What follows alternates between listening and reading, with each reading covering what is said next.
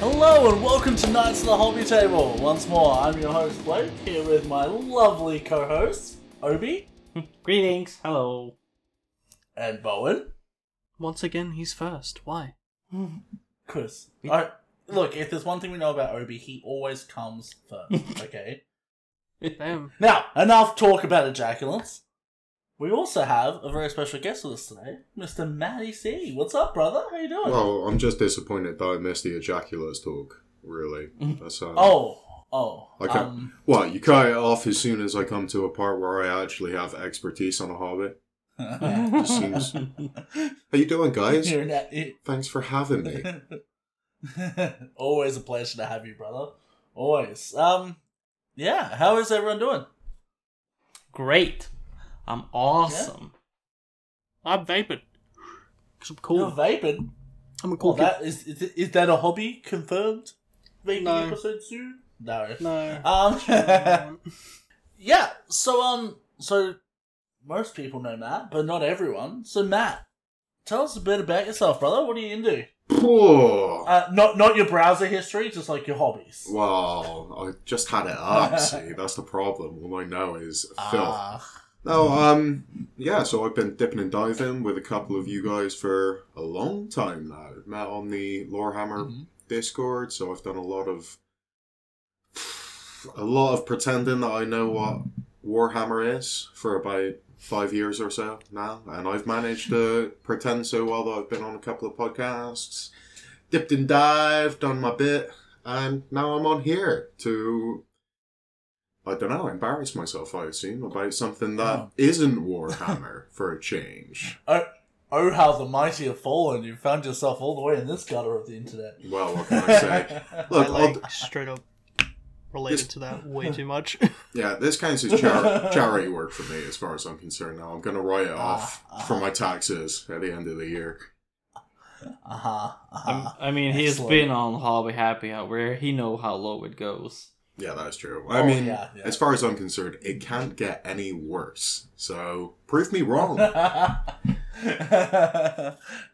are going to prove you. We're going to prove you right that it can't get worse because it's going to get better. That's what we're going to do. Yeah. So it's good to have you here, Matt. It's fucking awesome, bro. Now, what has everyone been up to this week with their hobbies? Obi, what have you been doing? I've been building some knights, of course. I've got some of the Chaos Knight box. I built the 2 war dogs, put some magnets on them, added some LEDs, and then I finished up making a Telemon for my custodies. I don't care what anyone says, Telemon sounds like a Digimon. Could not change my mind. Yeah, Bowen, what's going on with you, brother? Man? Brother man, huh? Alright. Some big developments in Bowen Land, this week in particular. As of, I believe it was the 1st of July, I am now officially in business. Congratulations. Oh, you finally got your graphic designing thing going, hey? I have my own freelance graphic design business, got that up and running, got my own domain, and I've already landed my first client. Wow, hell Dude, yeah. Awesome. Congrats. Yeah. Congratulations, bud. So that's fun. That's cool, man. I guess for you, you're lucky enough, like, your work is a kick-on from your hobbies. Like, you love your art and stuff like that you do, so you're lucky enough that, like, it's kind of hobby and kind of working, you know? So that's really rad. Well, that's why I picked graphic design, because, you know, it's one of the most sustainable art industries that you can really get into, you know? It's that kind of industry where you can sort of itch that creative urge and yet still have money. You know? Yeah, no, that's cool, man. Congratulations. Like, big win, man. Very excited for you, man. Is an artist with money an artist, though? I mean, it feels like that's antithetical to each other. I mean, it really depends. If you're a painter or something with money, then probably not. No, right, yeah, that makes sense. Yeah, it's like a musician, you know? Like, if you make billions, you've sold out, no one wants you anymore. You're poor, good art, bro. Sick art. Yeah, I like my artists with a splash of poverty. brings out the creativity, you know. Yeah. The sadness of You can. the sadness of having to live off baked beans really makes you feel the anguish. Oh yes, I really like this art piece because I can see the desperate, like, paint strokes because this has to pay for the rent. I can see it. It's so well done. I can see that you've used paints from the dollar store. You must be good. Oh, that's funny. Alright, what have you been up to, man? Have you got any hobbying done recently? Yeah, What have I've you been up to? been getting back into my Warhammer painting, trying to pick up some of the countless unfinished projects that I've got. I recently finished off a commission for some chick who wanted some pink Blood Bowl orcs. So I did that, managed to finish it, and I was like, maybe I could finish some of my own stuff. So yeah, I've been doing a couple of kill teams. I've got a pirate-themed orc kill team and some Palatine Imperial Guardsman conversion kill team that I've been working through. So it's nice, been dipping and dabbing with my orange highlights, which sucks, because orange sucks to paint. But yeah, enjoying it. Yeah, orange is a tricky one. You sort of got to build up from like a brown, almost, like to have that scale there. Yeah, so I get it. I went from a pink to a red to an orange to another orange to a yellow. So it's great having to do 5 coats for every single goddamn model. It's funny actually too, for anyone that doesn't know, if you ever look at any of my models and you look at the base and you go, gee, I really like that base, that's Matty C right there, giving me inspiration. I remember when I first started my Space Marines, I'm like, what am I going to do? And Matt just, like, ran me through shit he's done for, like, an hour. And I'm like, I understand what I must do now. And now my bases are some of the coolest parts of my models, so... Yeah, thanks. I'm really good at telling people what to do, just not doing it myself. That's okay, man. That's okay. That's why, podcasts. I'm more of a leader. Let's put it that way. Oh, cool. But yeah, so anyway, today we're going to be talking about tabletop RPGs. I don't know if I said that earlier, but that's what we're doing. And Are we? Yeah, so yeah. I thought You we're doing didn't an remember? episode. I thought we were doing an episode on fucking bronies and stuff like that. Bro, you didn't get the flaming arrow shot through your window with like the note? No. It burned up. Ah, fuck. You should probably check your house. There might be a fire. I think it's just a shit aim. If you're the messenger, you got shit aim, my friend.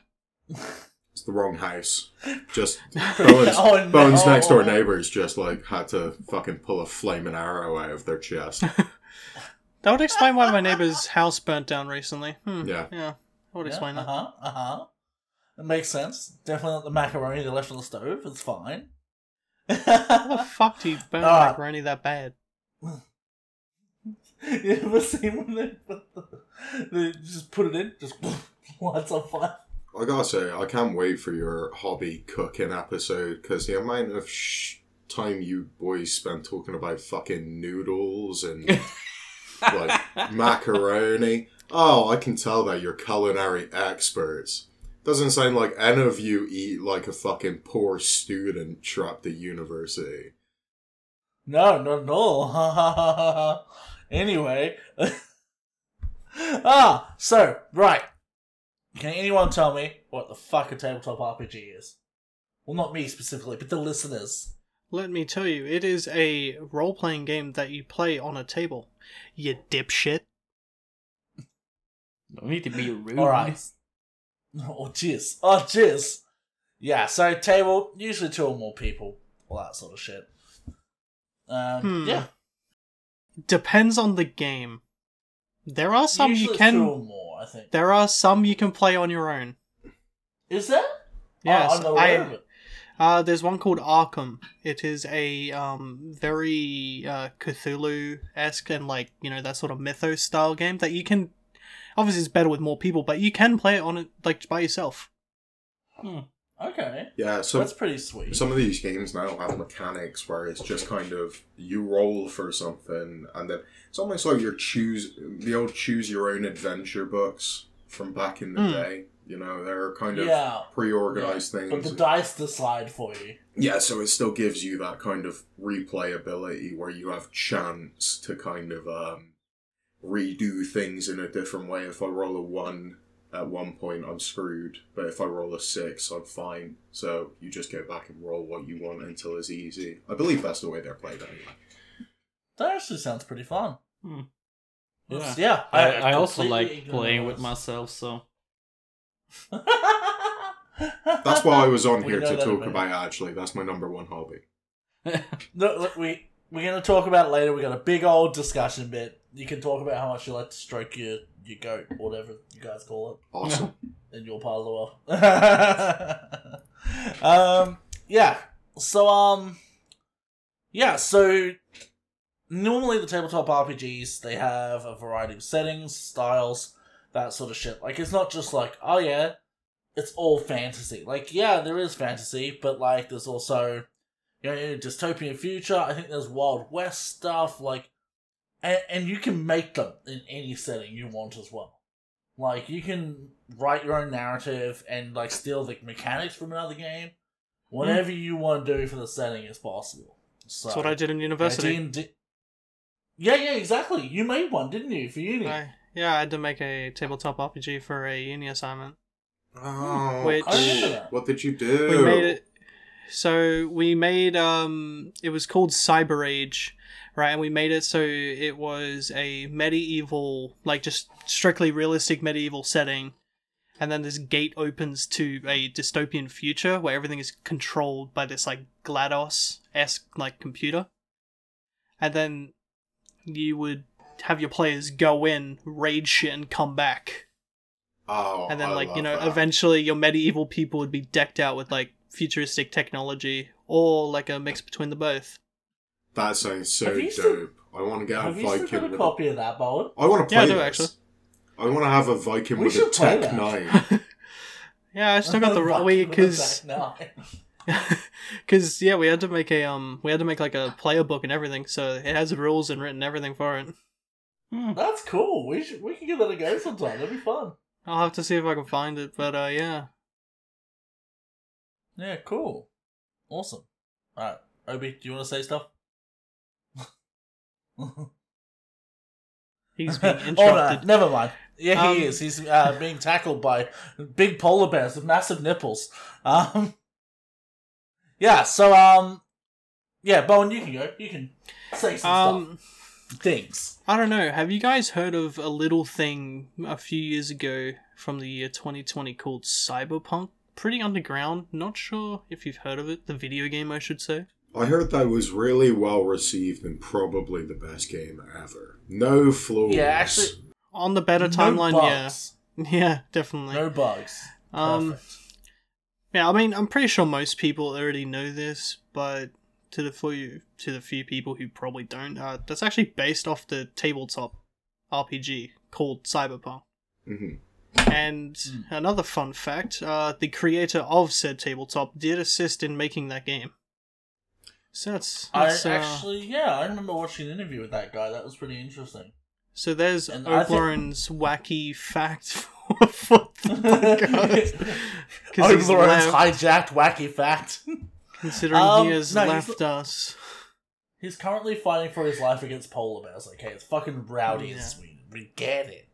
Um, But yeah, the thing with tabletop RPGs, they differ from war games, right? Like, so yeah. you can introduce narrative to your Warhammer and like those sorts of games, but generally they are mechanics for fighting.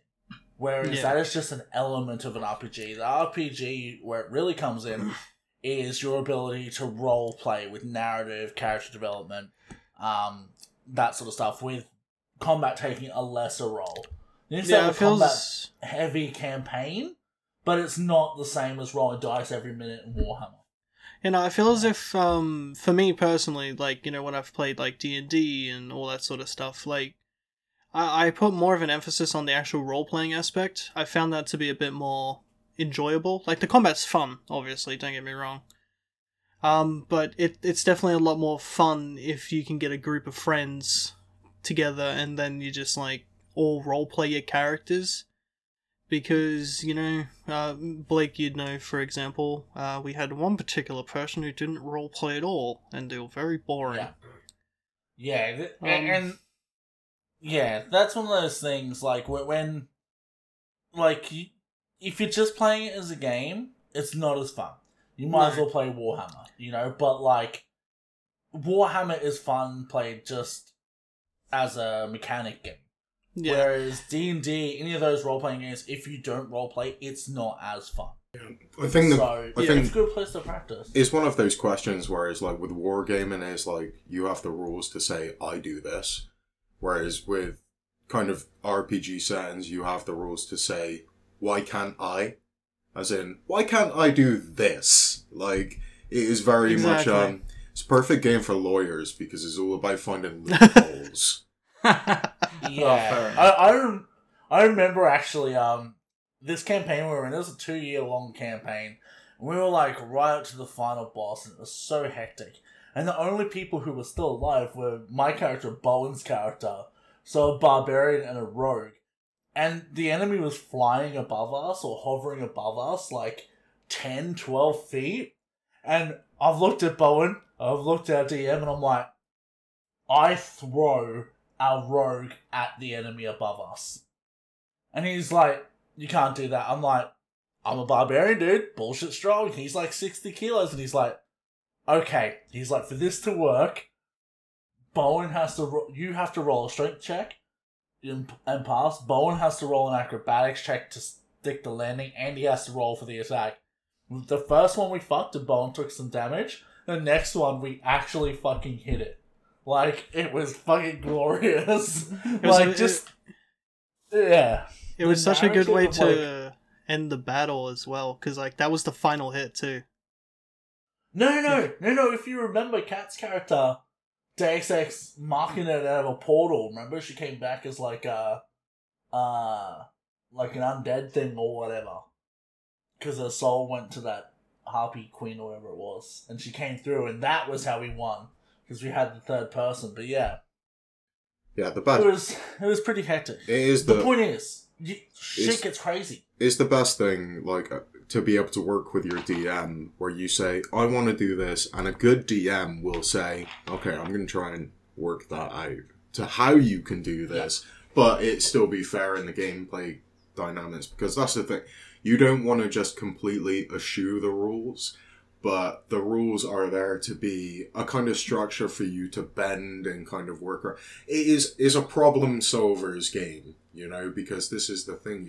You're taking on the aspect of these these heroes who have to solve problems and fight quests and get to the end. So it does give you this versatility of, well, if I can think of it, I should be able to do it. You know, is treat the rules like physics, as in gravity and stuff. Like, okay, gravity's there, but I can still dick around with it a little bit.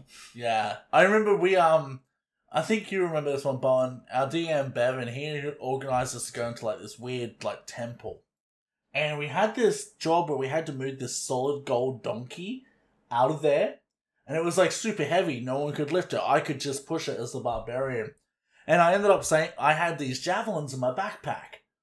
And I'm like, I lay the javelins down, one after another, just lift the donkey onto it, and I push them, moving one after another, like they used to with the stones in, like, ancient times. He's like, that doesn't work. I'm like, why not? He's like, the wood would be crushed. I'm like, okay, let's look at crushing coefficients for wood.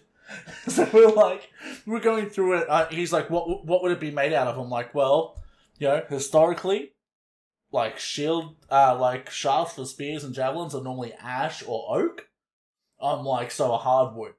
I'm like, so let's look at the crushing coefficient. He's like, yep. And then he figured out the rough weight of the donkey. And he's like, yep, that would actually work, you son of a bitch. Fine.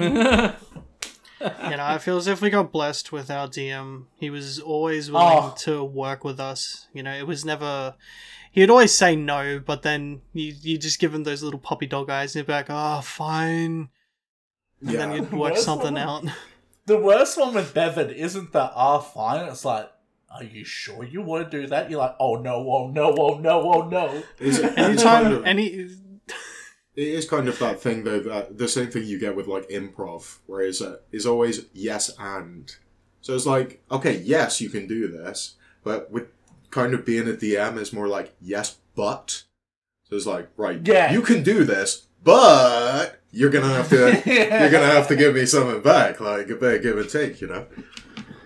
Yeah, it was harrowing times. It was funny how it started off as like just him being like, "Oh, you sure you want to do that?" You know, like because we were still new to the game. By the end of our campaign, like 2 years in, anytime he'd be like, "Are you sure?" we would be just swept with PTSD. It's like, oh fuck, just sweating beads. Yeah, which is like, oh fuck, no, like, oh no. Alright. Something I did want to bring up real quick as well. Even though Warhammer is a war game on the tabletop, there are versions of Warhammer that are more closer to D&D as well.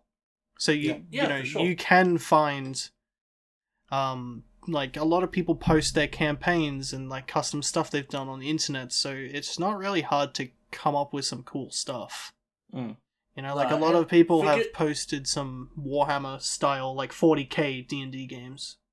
And I'm sure Matt and Obi would know about this. There is actually one set there already, official from GW. So you have Dark Heresy, which was the old style, which was a D100 dice pool. So basically, you were kind of rolling percentages of what you would get. So I roll a D100, and if I get a 90 or a 90 or an 80 or something, I have a very high success rate. If I roll a 10, I'm probably screwed. But they recently kind of re-released with their new section, which was Wrath and Glory, which was a D6 dice pool. And the interesting thing with that is you would have a Wrath dice as a kind of character player, and the DM would have a Ruin dice. So it was kind of one of those things where if you roll a 6 on your kind of Wrath dice, something special would happen. So you might have succeeded, or you might have failed, sorry, but you get a 6 on your Wrath dice, so then it became a kind of conversation between you and your DM to what that Wrath dice meant. So, for example, I've missed my shot, but because I've hit on a Wrath, maybe that shot is hitting air canister in the hull of a spaceship. So now it's releasing like a nitrous oxide kind of thing onto the guy, and his fingers freeze up. So he has disadvantage on his next kind of shot. So it was it was designed to kind of to make the character invest into the narrative, which I thought was a really good thing. And I've written my own campaigns for kind of 40k and stuff like that. Stuff that I've not been able to play, but stuff where you can really get kind of. For me, it was a great way to work on lore, because I was just like, right, I have this idea. How are people going to get from one point to the other? You have to, obviously in the 40k setting, you have to be able to restrict a little bit. You can't have people just going everywhere, because it just gets a bit wild. So like planet to planet, from one session to one session, it gets untenable really. So you have to use the rules and not be an asshole about it, which for me, I mean, you guys know me, I find that incredibly difficult at all the time, because I am a major... Hey Matt, your asshole's showing. I am a major asshole. I'm basically a human asshole just walking around, so... It's true. For me, he is a big chocolate starfish. Real difficult. Obi, I'm glad you're back, drenched in blood from fighting that polar bear with your nipples. Are you okay? Yeah, just I had to avoid the nipples, Yeah. Did you strike him down with your inferior? Better nipples, that's what I'm after. Obviously, yes. I softened them up with a little bit with my dreadlocks, so...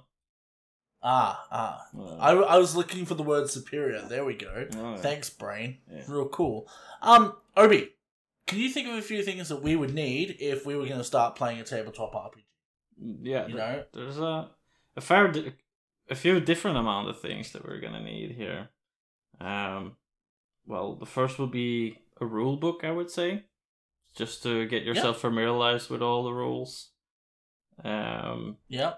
it will also give you some monster guides in there, and you know, you can, like we just discussed, you can pick this in any genre you want, like Warhammer, or if you want to do fantasy stuff, or Yeah. yeah. You can go as crazy as you want with it. You can make your own everything, or you can go, we're just going to play this one from this page in the D&D book, and that's what we're going to do. Yeah, exactly. And how you acquire those rule books is none of our business. Yeah. None. Exactly. Okay. I'm not Yeah, sure how who many else? other like tabletops do it. I've seen D&D do it quite a lot. But they have quite a few like starting packs, if you will, where it's just like a big box, and it comes. I think it comes maybe even with some miniatures. Not too sure on that, but it comes with like a monster guide, a player handbook, Yeah. you know, item, like an item book as well. You know, pretty much all the essentials you'd need to basically kickstart a campaign, really. Yeah. Yeah. I will say one of the issues with these bigger, kind of more well-known tabletop RPGs, so your Starfinder, your Pathfinder, your Dungeons and Dragons, is a lot of it is broken up into different books. So, for example, getting started on D&D, you would need a player handbook for yourself, and then your DM would need a Dungeons Master's Guide, and then a monster manual, they can all be about £30 books. And then if you want to spend on a specific campaign, you're looking at campaign books as well. But a lot of these newer ones, so for example, kind of your Call of Cthulhu or Delta Green, which is kind of your 1970s hard-boiled detectives looking out for eldritch horrors, and you have to roll insanity scores at the end of every mission and kind of stuff like that. A lot of those will be more kind of self-contained into them, or even Westlands, something like that, is the Wild West kind of magical Western Sorry. Western shooter kind of. God damn, what was that? It's kind of What the fuck was Western. that? Holy Emperor! I've not talked. I thought I could talk my way through it, but I've not talked to another human being in so long. I forgot. I thought you were pretending to like down with the sickness impersonation. Like, wow! Yeah, standard. Yeah, so The spicy cough will do that to you. It's fine. We have all been there. Sorry, I'm That white. is gonna be my new fucking rule now. If I'm trying to talk talk out my ass with a client, I'm just gonna fucking do that. Like, Yeah. oh yeah, blah blah blah.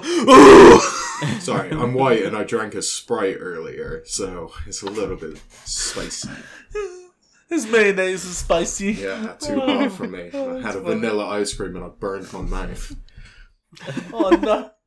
Yeah. The other thing is too, you'll definitely need some players. Like we said, some RPGs you can play on your own, but most of them you want at least 2 people minimum. Yeah, for sure. I think the Yeah, fun you go from factor also increases with more people, because, you know, Absolutely. you'll think this way, but that guy, he'll think differently. So we'll make some interesting interactions there, so... Yeah, well, it's just like that thing, like, you know, you have a podcast with one person, it's usually okay, but then, like, you have a lot of people on, it's a lot more entertaining, because everyone has takes on things, and they interact, and it's the best. So, do that. If you don't know anyone, like, any of your friends that are into D&D, either coerce them into it, you know, like, hey, come on, or... Another good way is gaming stores. Like, if you just go to your local gaming store, if you have one, you can meet people there. Maybe they have a campaign running already. Maybe they're looking for a campaign. Or online. Yeah, You can rope people. Yeah, Discords, stuff like Yeah, that. people are always looking for people to play with. DMs are always looking for one-shot teams, but when you're getting your friends and they know nothing about, you know, Dungeons and Dragons, and they're like, what, that game for nerdy virgins who play in their basement? You can be like, yeah, but I don't have a basement.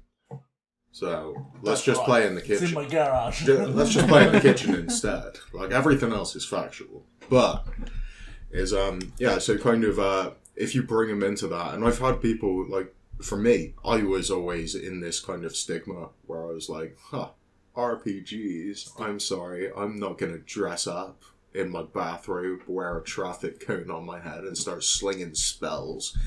But I think you really get into this kind of when you get people in there, and it's kind of about taking the pressure off of them. Like, you don't have, when they're there, and like a lot of people focus on like, I'm gonna have a silly voice, and then they're so focused on the silly voice that they don't actually understand what they're saying half of the time. It's just like, dude, use your regular voice. It's fine. It's okay. You don't have to like, you don't have to put too much effort in. You just have to put in the engagement. It shouldn't feel like work, because I think that's what stands in a lot of people's way. Yeah, that's very true. And, well, I think when you do it that way, it can be very approachable. Like, it all seems sort of, like, big and scary, but it's not. You just, especially if you've got a good DM like me and Bonds that we had, it's pretty easy. Yeah, what else do you need, guys? You also, again, it would come with most starter packs for presumably any tabletop, but if not, you can just do what we did and just found a picture of them and printed them out. You're gonna need some fucking player sheets to keep track of all your items and all your stats and all of your different attributes and stuff like that. And then if you are playing, say, a mage or anyone that can use magic, you'll have usually a second sheet just dedicated to all your spells and what dice you need to roll for them and stuff like that. A lot of those sheets also have, your backstory and stuff like that. Yeah. They also have your your standing, like if you're like lawful good or chaotic evil. Yeah, alignment. Your alignment. Yeah. Which makes me laugh, because in our first campaign, our DM didn't give a fuck about, our alignment. That's the word, our alignment.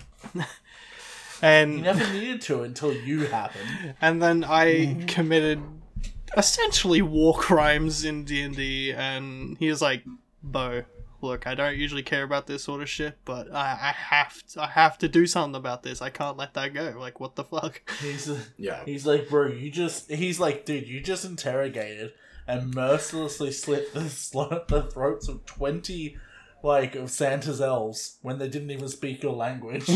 And you're lawful good as well. It's like, no. Yeah, I feel like stuff like that is kind of a good driver for people to pick up the personality of the character as well, because you find a lot of first timers go for like, I'm chaotic good. So, which basically means I'm gonna do whatever I want as long as it works out in the end.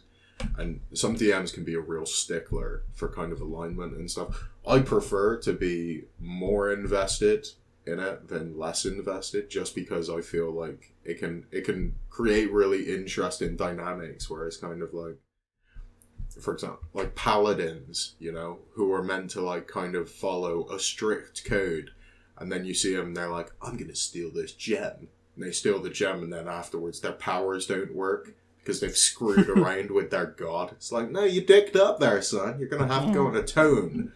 So, yeah, it was like in our campaign when when I fell to chaotic evil, one of the other characters in the campaign was just like, I don't like you. Yeah. You're evil. Or and to be fair, they'll try and kill you after that. Like, yeah, she generally did try, if I remember correctly. Or she said she was going to. That was Cat. The tiefling? Yeah, no, it's Cat. Oh, Cat's one, right? Yeah, Cat. Yeah. Yeah, no, that was funny though. The other thing was when you started getting out of hand, and every time you'd go to stab someone, Cat would just use heat metal on your weapon, and you'd cop damage because your weapon would fall out of your hand. Yeah, it's just fun times. I started off as the whole the edgy rogue, kill everything, murder hobo sort of thing. I don't work well with others. Yeah. But then, that's fine, but, it just got boring. Yeah. It just got, way too boring. So, I had a chat with our DM on the side, and I was like, hey, I wanna start a new character, and then integrate them into the story. To which like he was all cool for it, and I made another rogue that was more focused on magic. But I made him be like slightly insane. So like He was basically Deadpool. I was like a rogue Deadpool in D&D. So like they'd Which be was trying very to funny. they'd be trying to get into fights and stuff like that, or just starting combat, and then he'd get to like me and he's like, "All right, what are you doing, Bone?" It's like, "I'm painting a picture." Yeah, it was fun. Yeah, so I think another thing you really need when you do this is just imagination. You know, like, don't just go, I roll my dice, blah, blah, blah.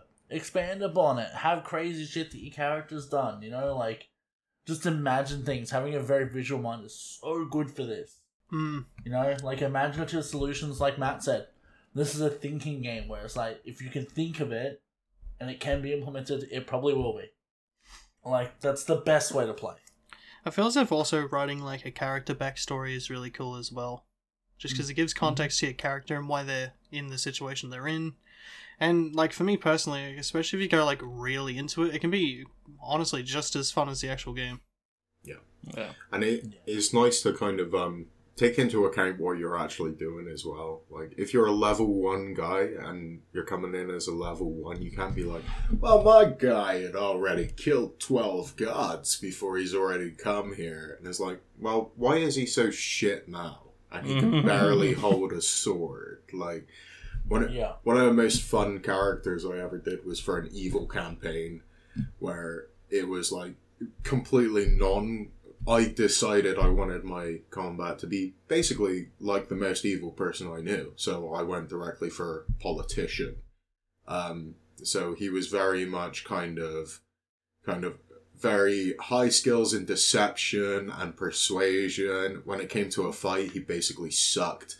But as soon as he started a fight, he would disappear anyway and let other people deal with it, kind of. It was all very much subterfuge and like... But I had my own goals in mind for that guy, where I was like, well, no, I want to... Like, he was a cleric, so his whole kind of idea was, well, I'm going to assassinate a load of priests in secret, and I'm going to undermine the whole religion of this town and make him just crumble into themselves because now they have no faith system, and like these kind of things. Like, make it personal to yourself. Like, obviously focus on the campaign and what you're doing with the team.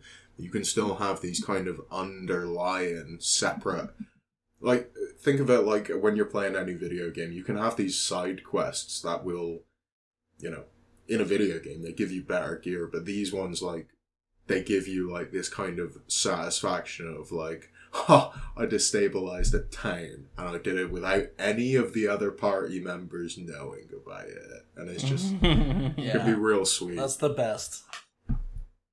That's the best. Yeah, I think writing like really good backgrounds and everything, just make sure you don't go too much into it either, because, you know, one bad dice roll could mean that your character dies the first game you play in the first hour too. Yeah. So that's why you always make it that your character is actually a twin. Yeah. And just didn't disclose it to anyone. Yeah, that's right. I'd rather have 7 exactly the same as each other. Yeah. How convenient. There's like an infinite amount of twins as my character. Wow. Yeah. And I am Alfarius. And I think the best thing is you can always change your backstory the further you go in. So if something like happens, like you get into this fight with this shady character, just speak to your DM and be like, hey, that shady character, could that have been a guy from my past who's like come back to get retribution? And then he might be like, oh, that's dope. I'm going to turn that into a story, you know, like about this, and that. I think a lot of people, there are 2 ways of playing these tabletop RPGs, which is like the players against the DM, which I always feel is the worst way to play, or the players with the DM to make a good story. Yep. You know, because if the DM wants to kill you, he'll kill you. My goal in the campaign we had, I was a Dragonborn, and my goal was always to have a mountain of treasure, because, you know, dragon. And the other one was my guy was always obsessed with dinosaurs and starting his own Jurassic Park. And he got both of those things by the end of the campaign. It didn't look like he was gonna, but by the end of the campaign, I had an Allosaurus to ride into battle, and it was fucking amazing. And it was just glorious. Well, it was really speaking of what Matt was just saying, actually, that's exactly what I did with my 2 rogue characters. Like, when I made my new one, the whole sort of point of that character is, like, you know, because even though you don't have to, you know, it's kind of cool when individual characters have their own goals in mind that just so happen to line up with whatever quest you're on. And, like, I made it so this other rogue's goal was to kill my old one. You know, and then, like, I kind of left the rest up to, like, the DM, and I was like, you choose when, but this is what I want to happen. Yeah, and then your DM, like, has this whole new story arc that he can, like, write in. Yeah, exactly. It can be... I was basically a forever DM, is what you call it, when you seem to run every campaign, and for me, I enjoyed that. I got really into it. I had a book where I drew out the whole map of the island and then the map of individual towns. I was trying to find it earlier. If I can find it, I'll send some pictures through. And then I had numbered markers for notations where I knew where everything was and who was working in this building and kind of doing this thing. I didn't... Because the thing is, you don't want to plan the story, but you want to plan the setting. Because if you can build an interesting setting where you know where everything is going on, it's just up to the characters to interact with it. And if I know they're going to this pub and the guy in there is like awesome and he's super helpful, or they go to the other pub and the guy in there is a dick and he's really going to screw them over, I don't have to do any work. It's already written and it just depends on what they've chosen. Know that. Yeah, very true. Very true. Alright, well, aside from what we got, a playing board can also be super helpful. It can be as simple as a piece of paper with some grids on it, or just a big bit of like that sort of like whiteboard material with stuff on it. Yeah. Just so visual. You know, you don't even need miniatures. You can get them if you want, but like squares of paper with your name written on them work too. If you're playing on online, there are systems like Roll20 and stuff like that where you can download maps and you're playing across the map and stuff like that. So those can be, and they're graded out anyway, so they can be really good. Yeah, fair enough. Obi, do you wanna do some stuff, man? Yeah, I don't really have much to say in all of this because I have like zero experience in role playing. That's okay. Now you know how we feel sometimes. What's an Adeptus custard? I was gonna say as well, if you want to make life easier for yourself as a DM, you can also buy those like specific boards as well that like block out so people, like your players, can't see what you're doing, and it also just so happens on the other side to have like all the basic information you need. Yeah. And stuff like that. A lot of cheat sheets on the back of them, what they need to be rolling against, and yeah, it does make life easy. Sweet. Alright. As you were, Obi. Yeah. Talking about some pros of playing a tabletop role-playing game. We mentioned a little bit before. It's really great and a creative way to make a character and decide their quirks. And write the backstory, of course, what they've done, what they've been through, what they want to do with their mission in life, I guess. And forgive me if I'm wrong, Obi, but do you do this when you create models as well? Because I know I do. Like, when you make, say, your knights, for instance, and you sculpt each one of them to be different, do you come up with a little narrative for why that is that way? I've been trying to, yes. And I've been trying to figure it out while I'm going. And I'm usually, like, I've got an idea of what the model looks like. And then I'll just try and fit it to, like, a chaos god or something in some way or another. Yeah. Because my knights are chaos. Yeah, they're really cool too. I like that yours aren't like icky chaos though. They're like pretty chaos. If that makes sense. Yeah. Like I don't have an over, like it's like kind of in this phase because some of them aren't really chaosy at all because they're sort of like in this transition phase of going from Imperial to the chaos So it's just a way for me to clarify that I kind of want to play both sides without too much problem. I've heard that about you. I would describe your models as chaotic good. Yes! Exactly. Like that ass. Anyway. Yeah, cool. Bo, you want to get that one? It is a great escape of everyday life where you get to exist and put yourself into a world where it is far from our own, which is fun. And also, certain musical artists that will not be named aren't there. No, it's Drake. Drake doesn't exist in that world. Fuck Drake. So pretty much it's where you want to be, really. Yeah. I read that as Drake. Dragon. Wow. I was like, but dragons don't exist in this world. No. I think there are dungeons, only dungeons. Like, it's Dungeons and Drake. Drakes and Dungeons. Another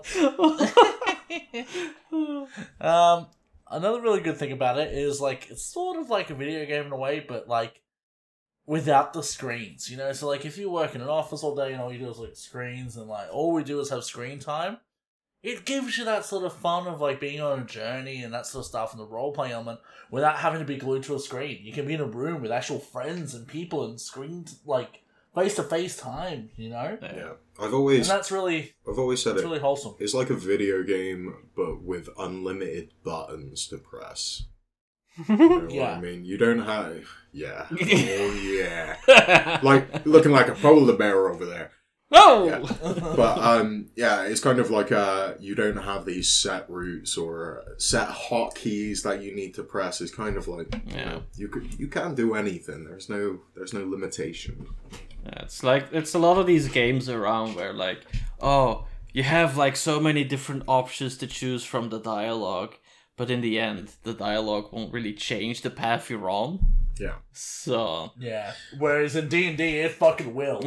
Like, I remember I lost, I think it was half of our party. I lost half of our souls to a demon. Just because I opened my mouth and I shouldn't have. I just spoke. And I fucked it for us. And, like, everyone was low-key mad. And I was like, guys, it was just a game. But it was so funny. That, like, it just changed the narrative direction so much.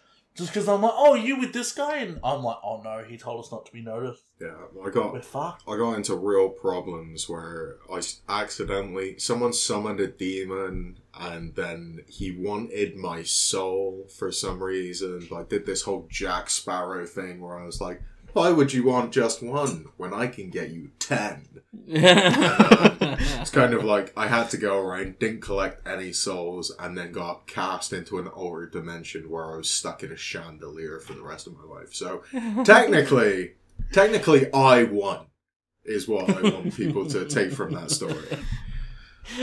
We had the funniest thing in the campaign, right? Because, like, typically when you think of a barbarian in a D&D campaign, you don't think of them as, like, traveling dimensions or anything like that. Like, they're just there to fight people. My barbarian went to, I think, 4 or 5 different dimensions. And he only had the party with him on about 2 of them. Like, the amount of times I got locked in a pocket dimension, and somehow either my buddies got me out, or I got out myself, was ridiculous. I was like a plane-walking barbarian. Yeah. And then how many circles of hell did we go through as well? So many. I got into a bar fight at a tiki bar there. It was brilliant. It was good. But, like, the other cool thing as well, like, again, Dungeons and Dragons have their own line of specific models for, you know, character classes. They have some monsters as well, I believe. And you can, you know, get into painting them just like you would a Warhammer model. Or you could do what we did, and we had access to a 3D printer. And we just printed loads upon loads upon loads of... Can I be completely honest? Like, useless shit, but we somehow fucking fitted it in. Yeah, but it was always fun.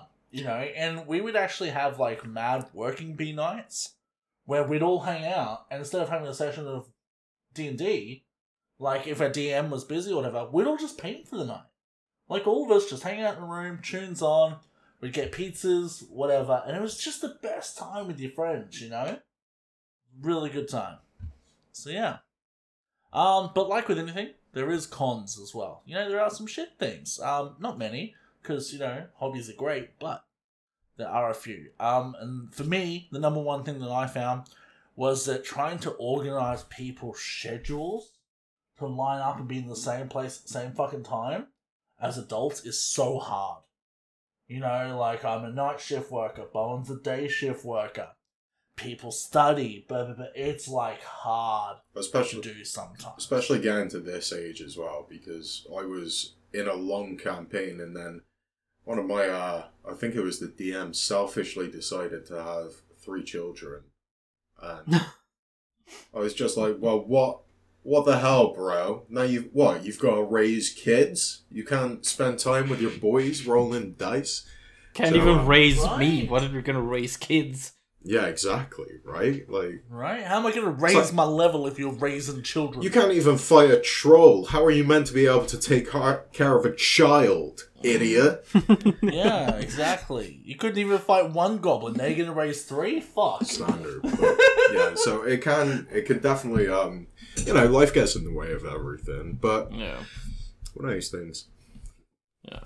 I think one of the cons for me is that, it's gonna be hard to get into is the time investment as well, because some campaigns can take you a long time to get through, and I'm a busy man. I got a lot of stuff to do, so yeah. Yeah. I think it depends on how you plan them. Like, you could plan up like a lot of things in the RPG world. We do one-shots for the reason of this, so it's a very simplistic thing. Like, the bartender's been kidnapped by a dog man. Like, now you have to go and get the dog man's bone from the cave so he's happy. And it's like, yeah. Matt, can we do a one-shot with a bad guy's cat dog? Please. That's definitely doable. Cat poop. How does cat dog work when it can't poop? It turns you into the poop. You must just have like a black hole in the middle of him or something. So honestly, that's what just goes through there or something. Didn't they have that one episode where they showed the internals of Cat Dog? Because like cartoons back in the day used to just be twisted as hell anyway. It was like they showed like, and they were trying to get separated like Siamese twins. It was like, okay, that's how you end up with people like us, by having cartoons like that. Yeah, standard. And even SpongeBob. SpongeBob looks innocent until, like, you watch half an episode, and there's, like, an extreme close-up of his eyes bulging with, like, bloodshot shit, and you're like, this is fucked. It's like Ren and Stimpy. Whereas yeah. Absolutely nightmare fuel. My dear old Nan, she was pretty cool. Like, she was a rad Nan. Loved her heavy metal. But, like, when we were kids, she fucking hated Ren and Stimpy. She was like, it's just a lowest form of humour. Little did she know South Park would exist soon, the poor thing. to her last day, South Park and Ren and Stimpy were the banes of her existence. No, the best one was Courage the Cowardly Dog. It still holds up to this very day. I love Courage. It's so good. Yeah. Stupid dog, you made me look bad. Love it. Yeah. A shit thing could also be, I don't know, for me personally, I'm not an Einstein. I'm not very good with mathematics, to be perfectly honest. So when you're in the thick of a battle and you're taking damage and this and that and that and this, it can be a little bit hard to keep track of, like, how much points you got left, man. Especially when you got more health points than you do fingers and toes. So I recommend just having your phone there with a calculator ready, you know, so you can just, like, keep it on the fly, write it down when you need to. That's what I did. Or you can be a fucking Chad and just do the math on the fucking paper, you fucking pussy. is I mean, yeah, that too. it's when you get to like your level 20, like rogue or something, and it's like you do a backstab with your magical knives, and suddenly it's like, well, it's 20d10 times by 2 plus 4d6 of poison damage, and like you're there going, I just don't want to stab it. I'll just let's let the bad guy win. Yeah, I throw the knife into the wall. It's fine. Do I want to calculate the damage, or do I want to cuddle him and talk about his fears and his shortcomings and hope that he chills out a little? I stab myself in the head. That's fine. I show him my pocket sand. Yeah. He's blinded and I run away. Obi, can you please promise me that if we ever do a one-shot together, you will take pocket sand as an inventory item? Just have a fucking bag of holding and it's just filled with sand. Just pour a sand dune. Do you remember what my character had instead of pocket sand? Bacon. He had a bacon pouch. He took cooked bacon with him everywhere. And I remember somebody got stabbed and was dying. I think it was the king. I'm like, I'll look after you. I'm like, keep pressure on there. I put like these 2 bacon rashes over his wound. And everyone thought I was the dumbest fucker. Like, the whole party was just like head in hand, fucking dumb barbarian. Until we got stuck in the Feywilds. Randomly. We'd never been there before. And we met this, I think it was a water nymph, they called it. Met that there. And I gave her bacon. She showed us the way out as long as I promised to bring her more bacon at one point. And, like, we got out of a dimension we were trapped in. Because I carried bacon in my pocket. And, like, perfect. Yeah. Perfect DMing right there. As a, like, okay, my barbarian carries this thing. How do we use that? Like, cannot give him enough credit for that. Yeah, it's one of those things, like, obviously, things like this have so much deep lore anyway, and especially with Dungeons and Dragons, if you look into the back lore and stuff, like, for example, the Feywilds, it's one of those things where if you accept food or water off of anyone, you're inherently owing them a debt, which creates a magical binding contract. So, if they offer you food or water, you can screw over your characters by like, oh, well, now you're in a magical contract. And he can ask you to go and assassinate someone. Or like... Yeah. Really? Yeah, they're because there's like such... Because it's a mystical plane and stuff. So you can really get like granular when you look into the kind of the back lore of these things. And I always find that really interesting. Like a little bit of research goes a long way. Wasn't there a thing with the... I never actually... sorry. Wasn't there a thing with the Feywilds as well? When you leave, like, I know for us, we had to do, like, a roll when we were leaving the Feywilds because time flows differently there. So you had to, like, do a roll to see... I think there was one roll to see if you'd be affected by it or not, and if you were, you had to do another roll to see how far in the future you went. Yeah. So you could either come out really far in the future, or you could come out and you've aged by 20 years by passing through. So now your strength has gone down, but your wisdom goes up, maybe. And yeah, there's some real fun things that you can do. But it's like I said, RPGs is what you put in directly correlates with what you get out of it. You know. Yeah, for sure. Yeah, cool. And the other thing is a shit con. If you have a lackluster GM or DM, you're probably not gonna have the best time. As long as they're okay, you'll be fine. But like, if they're just really like, yeah, I'll roll the dice, but just no creativity to it, you might not have as much fun. Yeah, exactly. This But is... you know, anyone that actually wants to play will probably do a pretty good job. Like, as long as they can form a story, you know. This is why I think your best experience when it comes to tabletop games would be with your friends. To be honest, like, just from the way I look at it personally. You know, say you go to like a random game shop, right, and you know they have like games of D&D and stuff like that. It's like, yeah, it's cool, you know, it makes it more accessible, but you don't really know what those people are like, you know, and you don't know if like they're gonna be like those sticklers to the rules where it's like, oh, I want to do this, and like, no, you can't do that. Yeah, I think. But why? I think with that is kind of building a rapport.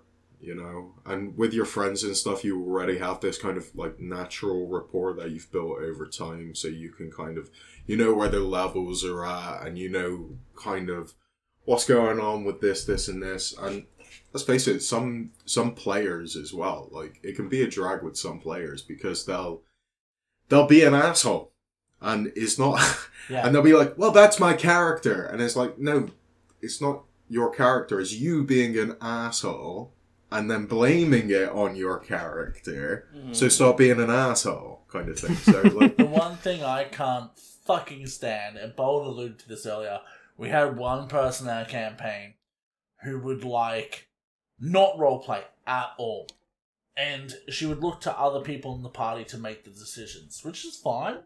Okay, you knew you're going to know how to roleplay, fine. But she'd look to us, and then it'd always be me or Kat that'd make the decisions, and then she'd get really upset and angry that we didn't make the decisions she wanted. And I'm like, man, if you want to make those decisions, carry the torch and, like, you make the decisions. We'll back you.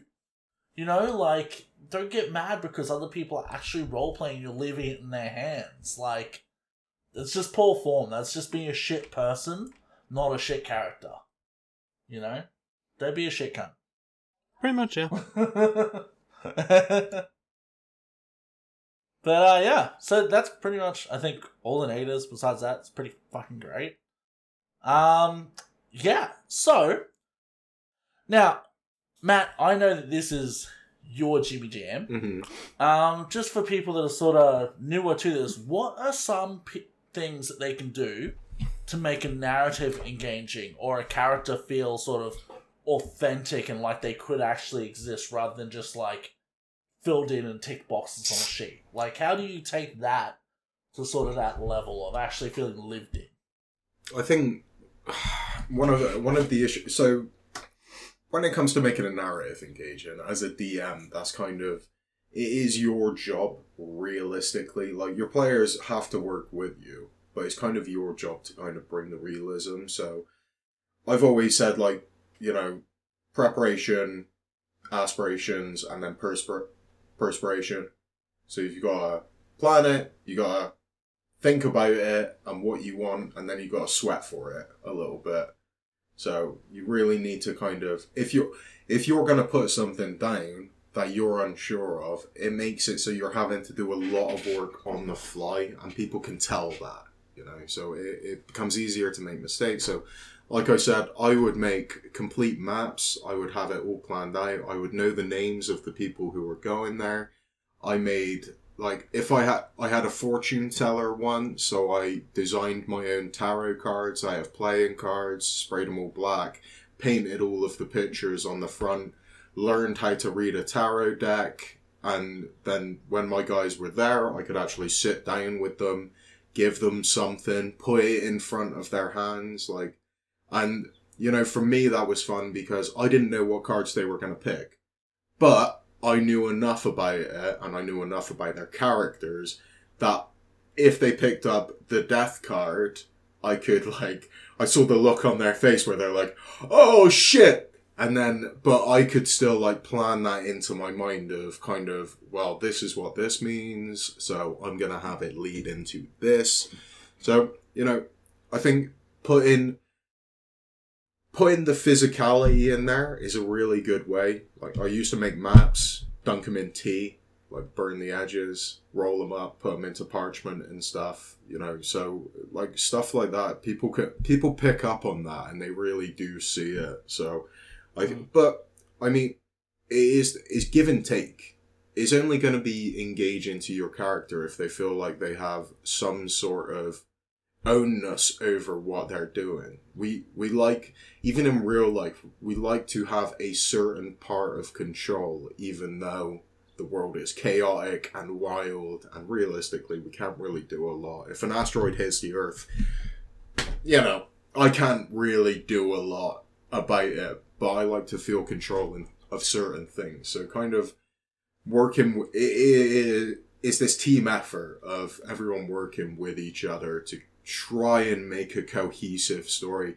And, you know, accepting kind of, well, maybe my character dies, but maybe that's not a bad thing because it leads to this, and this. You know? You could have a storyline in the ghost realm or the next dimension or something like that. When I was a DM, I used to kill off characters all the time. Like, you know, and a lot of DMs won't do it. They'll kind of give the kind of, you know, like, I had one where a demon he had basically killed a character, and then he said to the character who he killed, like, right, you're basically trapped in here. Pick who else I'm going to drag into hell with me. So I made the character choose which other character from the team they were going to screw over. And, like, is really nice because you can feel the pain that runs through them. Like, and I'm just there, like, rubbing my hands together like an evil villain. Pick one! Kind of, all this kind of stuff. So, like, you know, that makes engagement. But then, if I'm going to do something like that, which is technically a little bit unfair, in my mind, and what I had planned out was I had a separate campaign for those two characters, because I knew that we would be missing players for a couple of weeks afterwards. So I knew I could do something separate from the story. And, you know, it is this kind of fourfold, but if the players didn't tell me that they were missing a couple of weeks, I wouldn't be able to do that. So, and then it's kind of like, well, we can't play anymore because we're screwed. So, yeah, it's this give and take. I remember we had someone that was, like, it worked out that they had to have some time off anyway, but they happened to die in the session beforehand. And Bevan put us on this whole side quest of, like, if we wanted to bring them back to life, we had to actually take their remains to a church and do, like, a whole side quest to bring them back. And it was like, by the time that was done, their uni block or whatever was done, and they could come back. Yeah. You know, but it was just like a session or two of, like, that sort of stuff, and then they came back. Yeah. And, yeah, I think that's really important, and, like, remembering where dots connect, I think is really good for making a world feel lived in and not railroaded. Right? Because as a DM and as a player as well, as a DM, it's very easy to railroad your people towards one set place. Yeah. Right? But that doesn't make it feel like a cohesive world that you're in. And as a player, it's very easy to railroad towards that place too. Just like, no, we're going here, we're going to do this task, fight this person, fight that person, beat that person. Yeah. But, like, you know, if you're not taking time to do shit like, you know, go hat shopping, or, like, my character as a barbarian was illiterate, right? So, him and the high elf, our bard, Malaves, the cat's character, he was, obviously a bard, so very well spoken, educated. But they had this awesome bromance that developed in-game. And Malave actually taught Jason the basics of reading. So, like, you know, it was the whole thing. Like, the other characters were off doing their own thing. Like, I think one character was founding their own guild, and Bowen's character was off doing shady fucking shit off to the side. And my character was just hanging out reading. And then that came into it later, because there was times where I actually had to read. Because there's no one else around. I had to, like, say a word or whatever, you know?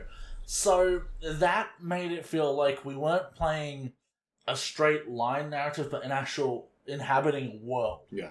And I think that made it much more impactful. Like, that campaign ended, over a year ago, Bowen? Well and truly. And I still think about it all the time. That narrative stuck with me. Yeah, 100%. You know? Yeah. It's about rewarding people for stuff like that as well. You know, if you're a DM, reward your players for their engagement. If you're a player, reward your DM for his engagement. You know, like, it has to be kind of, you know, it's a lot of work from all sides, and it's nice to be appreciated for your work. You know what I mean? So if someone does come in and they're like, you know, railroading's one of those things, is a word that I particularly hate. Because when I started DMing, I was like, I have an idea of what I would like to happen, but I don't want to force people. And I found out, like, there will be groups where they will deliberately go against the main story to kind of, like, you know, well, we don't want to do the obvious thing. We'll do the thing that's in the side. So like, in my mind, I would set up something that was really obviously meant to be the main storyline. And then, for example, there's 2 jobs on there. One is go after the missing king, or like a missing duke who's been kidnapped or something. And the job next to it would be go and cut down some trees. Like, become a lumberjack for a day. Like, and get paid up. And I knew, like, the problem is, as soon as you know how people are going to react to stuff, I knew my character group would deliberately pick the lumberjack job. So guess what? The lumberjack job was the main story. Like, this is Yeah, see, like, there you go. this is the thing. You have to move the kind of goalposts as you're doing it. You have to still, because everything can lead back to something like that. And at the end of the day, you are in control of the story, but you have to. If I didn't have that foresight and that pre-planning, where I knew, like, okay, well, if they go and find the guy, they'll find him. He'll just be in the next town at a pub, shit-faced, and no one recognizes him. So it's going to be a really easy quest. But if they go to this one, they'll find that a witch is, like, bewitched a load of trees, and that's why the lumberjacks can't get further into the forest, and, like, all this kind of stuff that leads back to things. So, you know, you manage your time, and what I will do, I'll send you guys my notes page where I've got maps and stuff, like, drawn up. Because you don't have to go too in-depth, but it is nice to say, like, well, nothing these guys do is going to surprise me. Like, they could do surprising things, but I'm always equipped for what happens. Because at the end of the day, it's your player's job to find these creative things, and it's your job to be able to maintain it. You know, not kind of curtail their enthusiasm or their ideas, but to be able to manage that inside of something that's still going to be a cohesive story. Yeah, that makes sense. I mean, like, our DM, he was so good for that sort of stuff. So, like, he did up a map and all that sort of stuff, but he wouldn't just show us the map so we knew it, right? Like, no meta knowledge.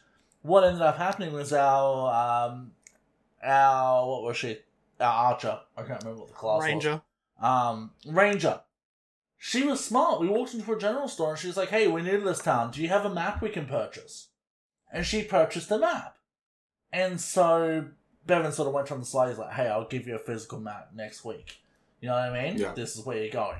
Because, you know, obviously she would then have the knowledge of we're going there. And then, no shit, Bevan went and he printed out his map and he gave her a physical map. Yeah.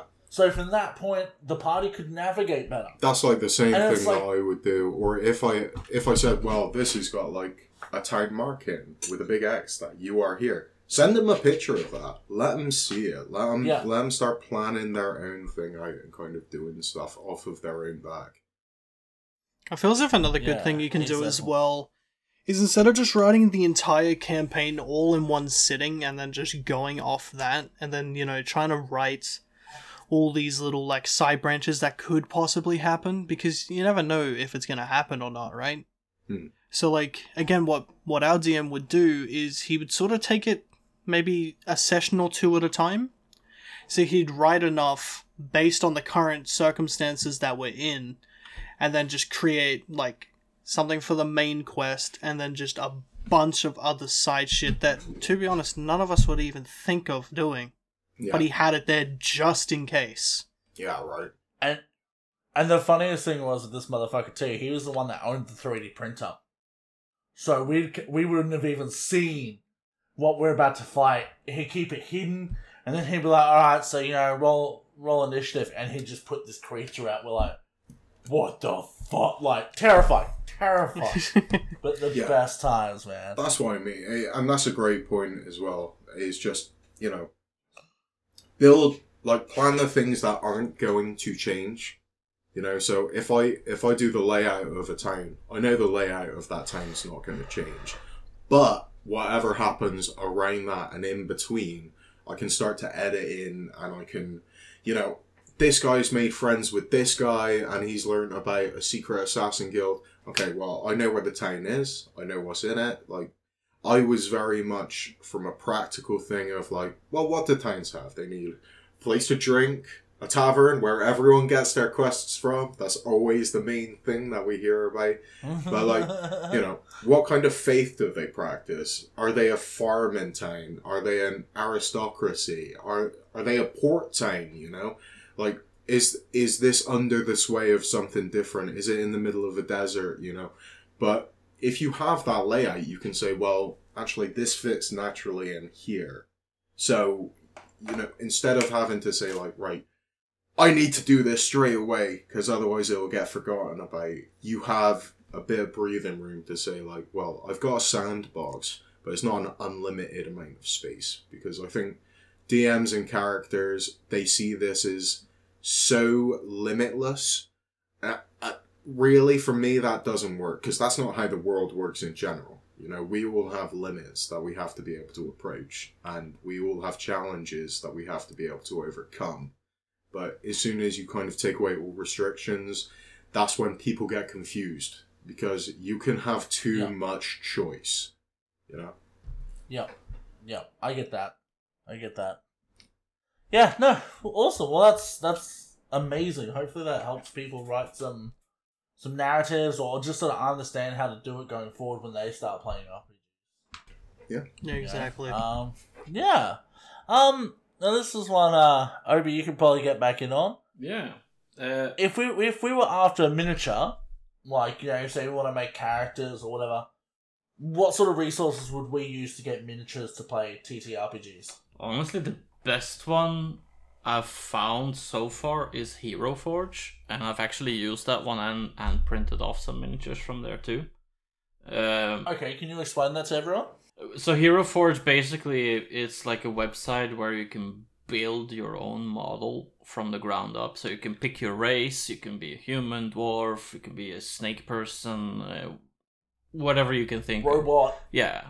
Whatever you can think of is in there, and you can pose the miniature the way you want it, and you can add accessories the way you want it. Oh, you want wings? Sure, you can have wings.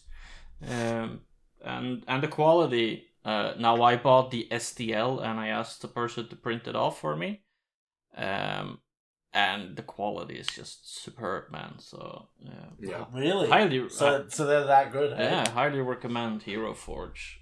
Yeah, and I believe they also ship them off in, so you can get a low quality resin, you can get a high quality resin, you can even get golden miniatures, so they'll craft them out of gold as well, which a little bit pricey, but. Yeah, they're very good. That's pretty ballin', though. Oh, yeah. Imagine just like, oh, yeah, here's my solid gold player character.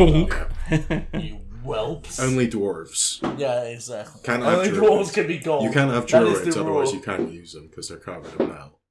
Yeah. That's true. Or dragons. Dragons could be gold, right? For sure. Yeah.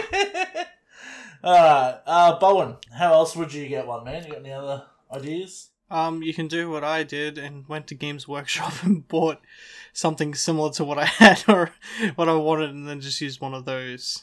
I legit don't even know what faction it was. I just remember walking in and seeing it, and I was like, cool, this kind of looks like a rogue. This'll do. I think that was a Dark Elf assassin you got with the two... I don't know if you boys will probably know it straight away. It's like a fantasy model where he's like jumping off a piece of like rubble, where like one dagger out, one like that. There's capes everywhere. Yeah, it sounds It's right. like a fantasy model. Yeah, I can't remember his name. He does have a name, It's yeah, somewhere out there. But Is yeah, I it just used that. Drazar, Master of Blades?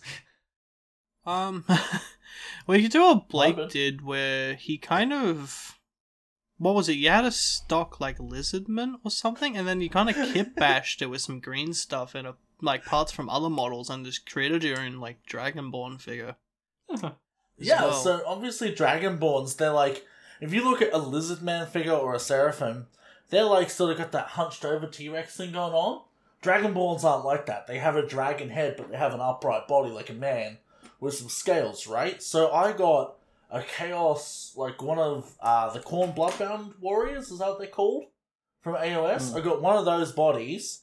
I put a Saurus Warrior head on, Saurus Warrior arms, and then, so he had like scaly shoulders and that, and then I kit bashed him this gigantic two-handed axe.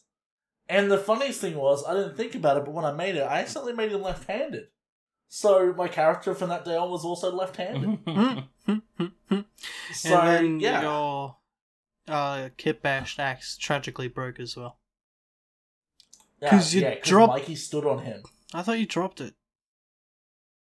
Oh no, yeah, I did break my kit bash axe, but Mikey also stood on him as well, Yeah, breaking him further.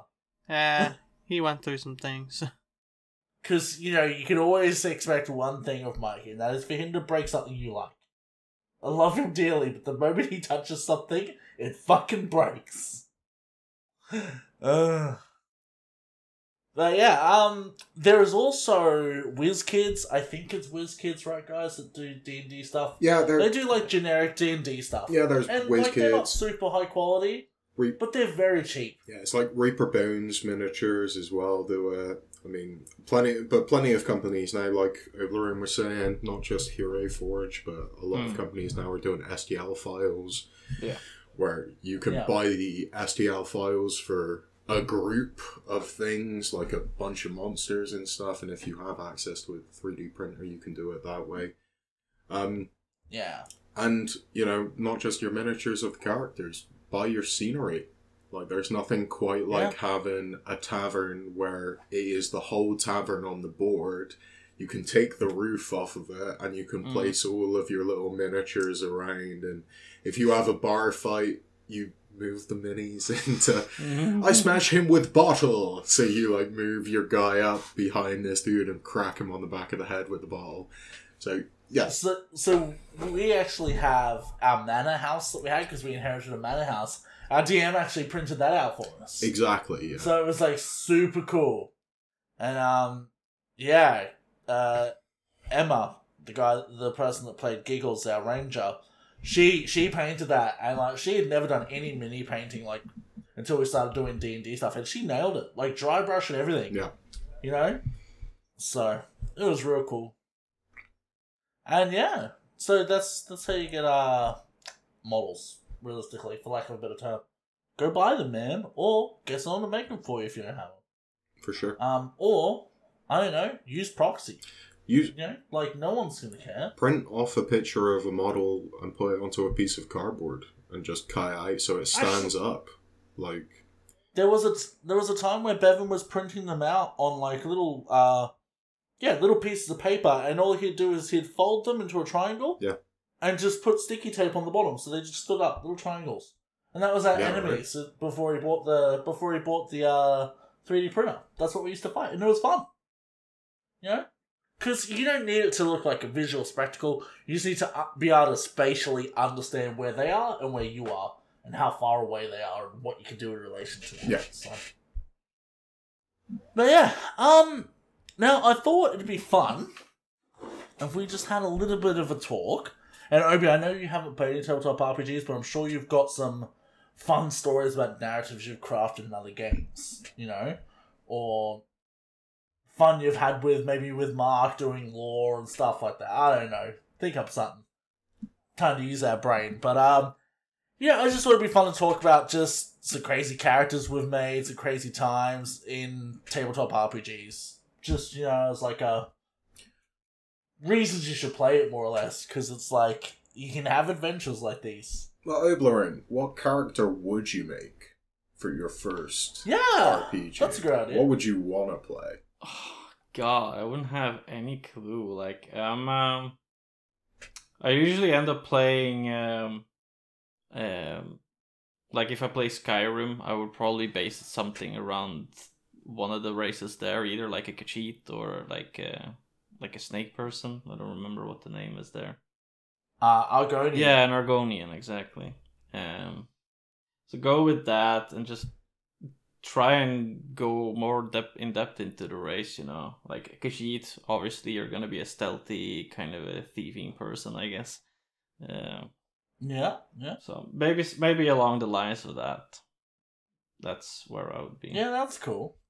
Or, as I tell everyone, if you don't know, be a dwarf and embarrass yourself doing a Scottish accent. The whole day. Oh, aye, laddie, I think we should go that way to the tavern. You can do that all day. Like when Bowen when we were playing fucking Vermintide, and Bowen's like, I'm only going to play if you're talking character the entire time. So I did. This guy. What about you, Bowen? You got any fun times that you want to bring up?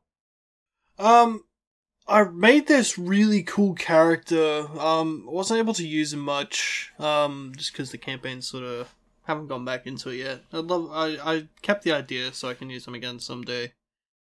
But in this campaign, a good buddy of mine was supposed to join in as well, and in the process of helping him try to write a character, I was like, why don't we create something like a combination? So like both of our characters sort of are already acquainted and we have gone through shit before the campaign even starts. And pretty much we came up with this cool little thing. I don't know if you remember, Blake, from technically our current campaign. Yeah, I remember. But we had that like massive, I wouldn't say dictatorship, but you remember like that It was army? an empire. Yeah, it was like a that big empire. The story me and my buddy came up with was I was like one of the top dogs in said empire. And I was in charge of like research and, development. So, I was coming up with all this sort of shit. I also went with the new class in D&D that only just come out, the Artificer. And it came up with this little backstory where there was like a massive explosion at like the R&D division. And it was like internal sabotage and like, I guess, espionage. Like, the Empire themselves were trying to take me out. But after the explosion, I found this little cat creature. Well, not even a cat creature, it was straight up just a cat. But it could talk telepathically to me. And that was my buddy's character. And then, because we were both on the run from the Empire, we had to go hide away, try and make coin where we could. So we were just like these vagabonds, and me being an artificer, I thought it would be cool, instead of just getting off that explosion scot-free, like, my character lost an arm, so I had my character build like a fantasy steampunk sort of arm. Full Metal Alchemist. Yeah, kinda like that. But what really got me to play the Artificer in the first place is I was looking at the weapons you could start with, and it's like, oh, you can have a dagger, you can have a sword, or you can have a fucking gun. Who cares? So I was just fucking... Everyone's tough till they get shot. Yeah, pretty much. But like, it was more That's like fun. it was more like a magic sort of thing, where it wasn't like a legit like mechanical gun. Like, you had to infuse like, bit of fire magic into it to like fire it and stuff like that. But the character didn't get to use it much, but still on the backboard. I want to really see what I can do. Yeah, it's still a cool idea though. I love that, honestly. Yeah. Have you got a story, Matt, or anything like that? I got one if you don't. I've got a bunch that I've had fun moments with. Once when I was DMing, I managed to get my characters into a breakdance competition. That was pretty good. Because they went down into an underground rave. Probably one of the most fun characters I played was the guy who I was talking about earlier, who made a deal with the devil and managed to get out of it. He was a wood elf who always called himself like the uncrowned king, and every time I would do something, I would add a name or a title onto the end of it. So it got to like 12 things long. His whole thing was trying to convince people that he was like the rightful king that was unknown and he was coming back.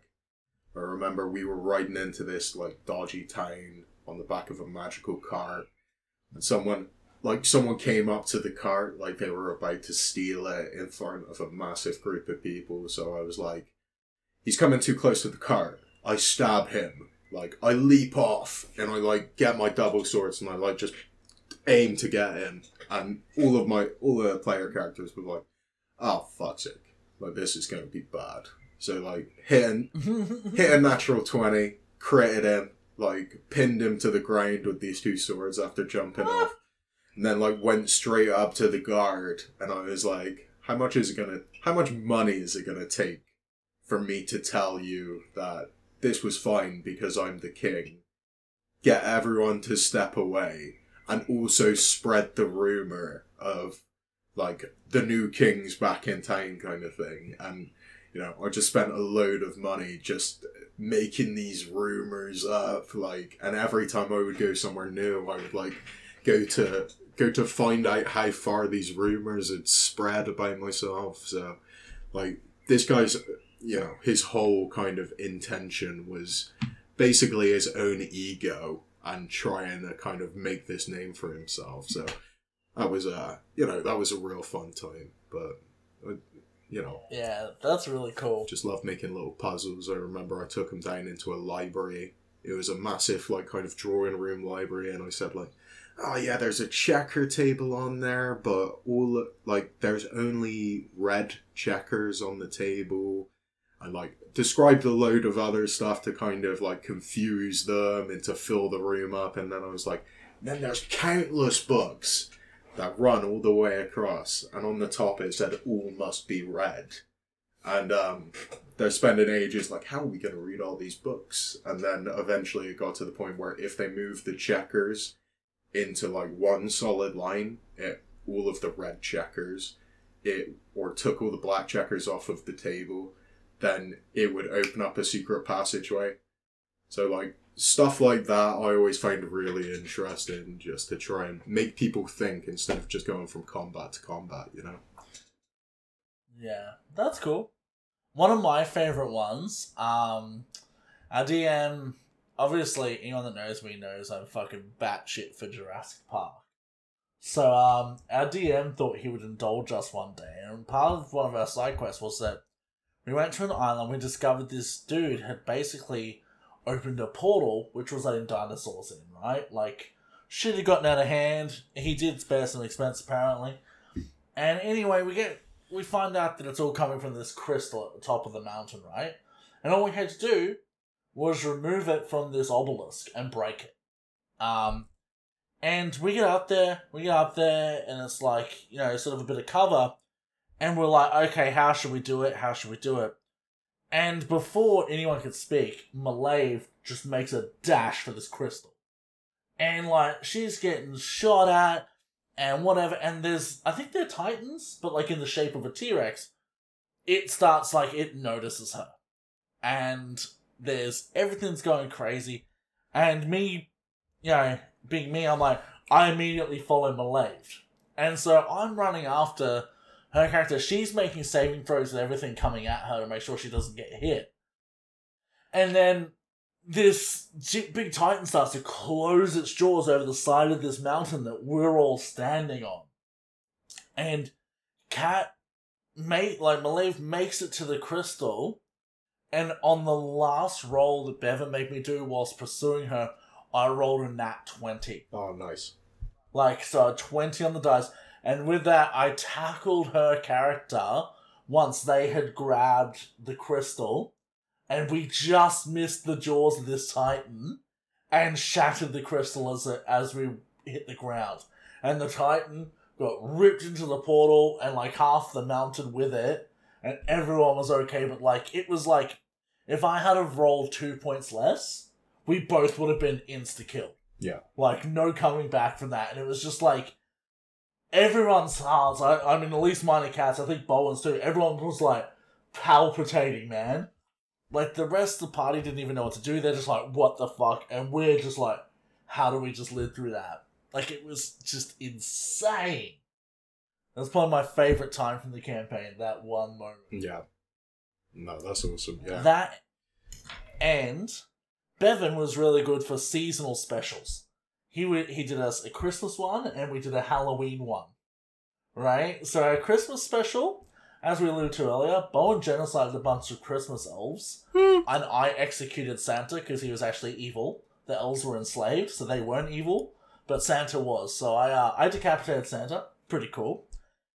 But the fucking Halloween one, I have to give Bevan props. He built a mood where it was like eerie and it was actually scary. And it turned out, in the end, I believe, that the Mad Wizard's place that we're at, he had developed spiders that gave milk. And all the town people had been drinking spider milk. And it was gross. And but there's also like a weird Chucky doll that had been haunting, like following us around the house the entire time. And we thought we burnt the house down and killed it, but it escaped. And we saw it from the forest at the end. He's like, next Halloween, cunts. And we were like, oh no! So it was pretty good. Standard. It was great. But yeah, so it's a lot of fun, guys. Get yourself into some tabletop RPGs. Find some people, roll some dice, enjoy yourself. Yeah.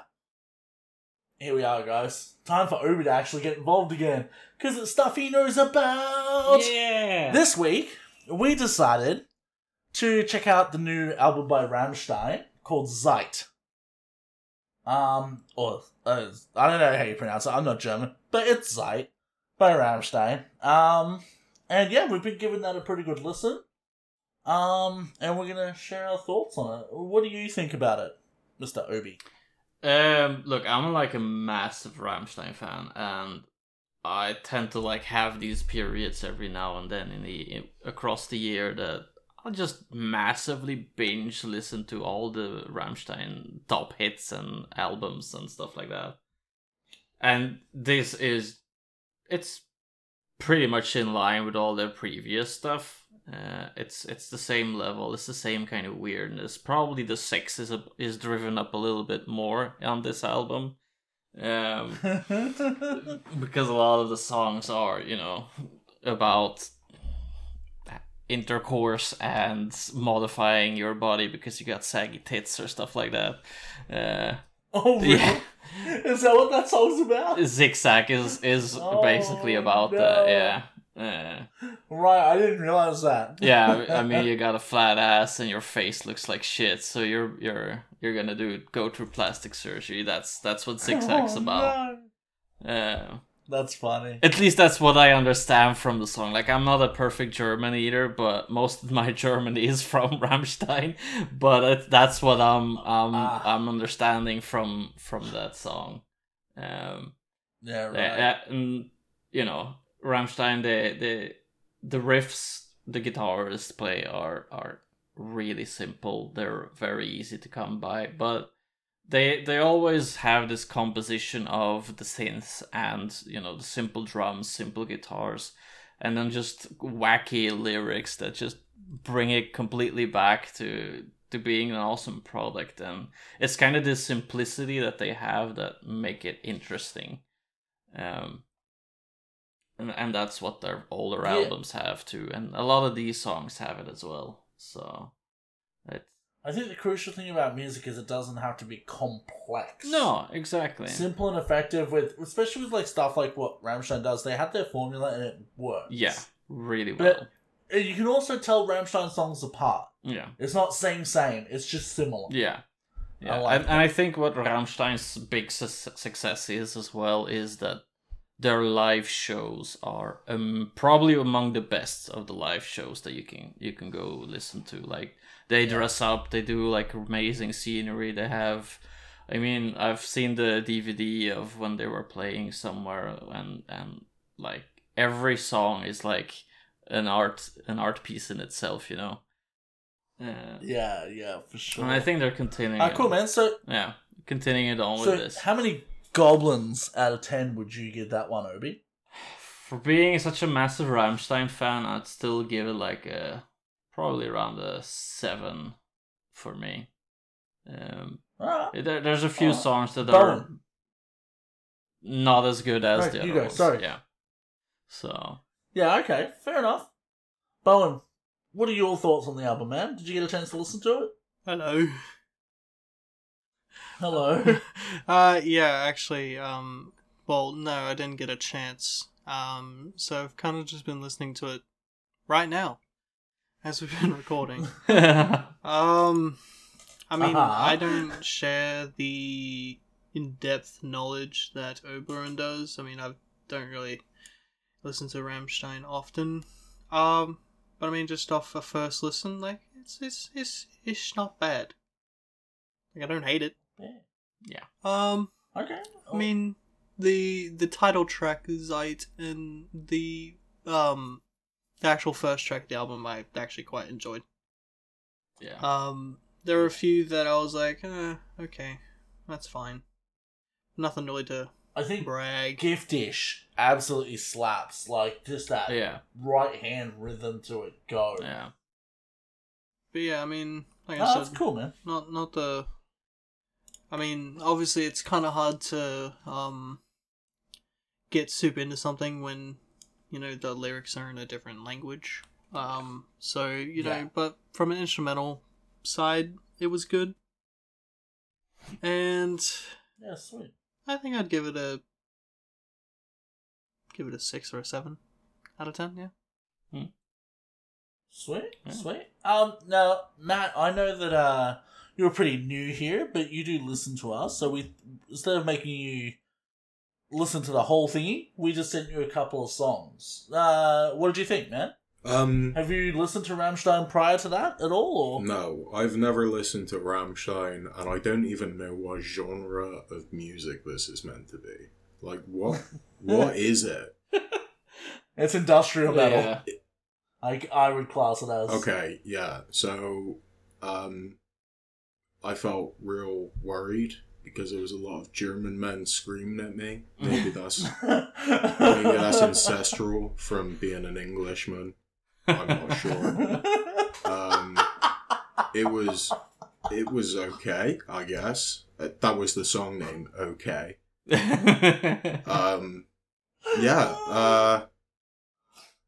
I don't really know what to say about it. I like music where it's just light, happy-go-lucky. Rammstein was definitely not that for me. What do you mean? They were singing about having sex without a condom in that song. Isn't that the peak The problem is, happiness. For me, this was like, I needed subtitles for the song, unfortunately. Like, I did search for the English version, which would have been a lot better for me. The fact that people have their own culture and their own language upsets me greatly. That's always been part of being English. That's why we tried to change that many, many years ago. It was okay for my first experience. I liked the little keyboard noises. They were very good. Yeah.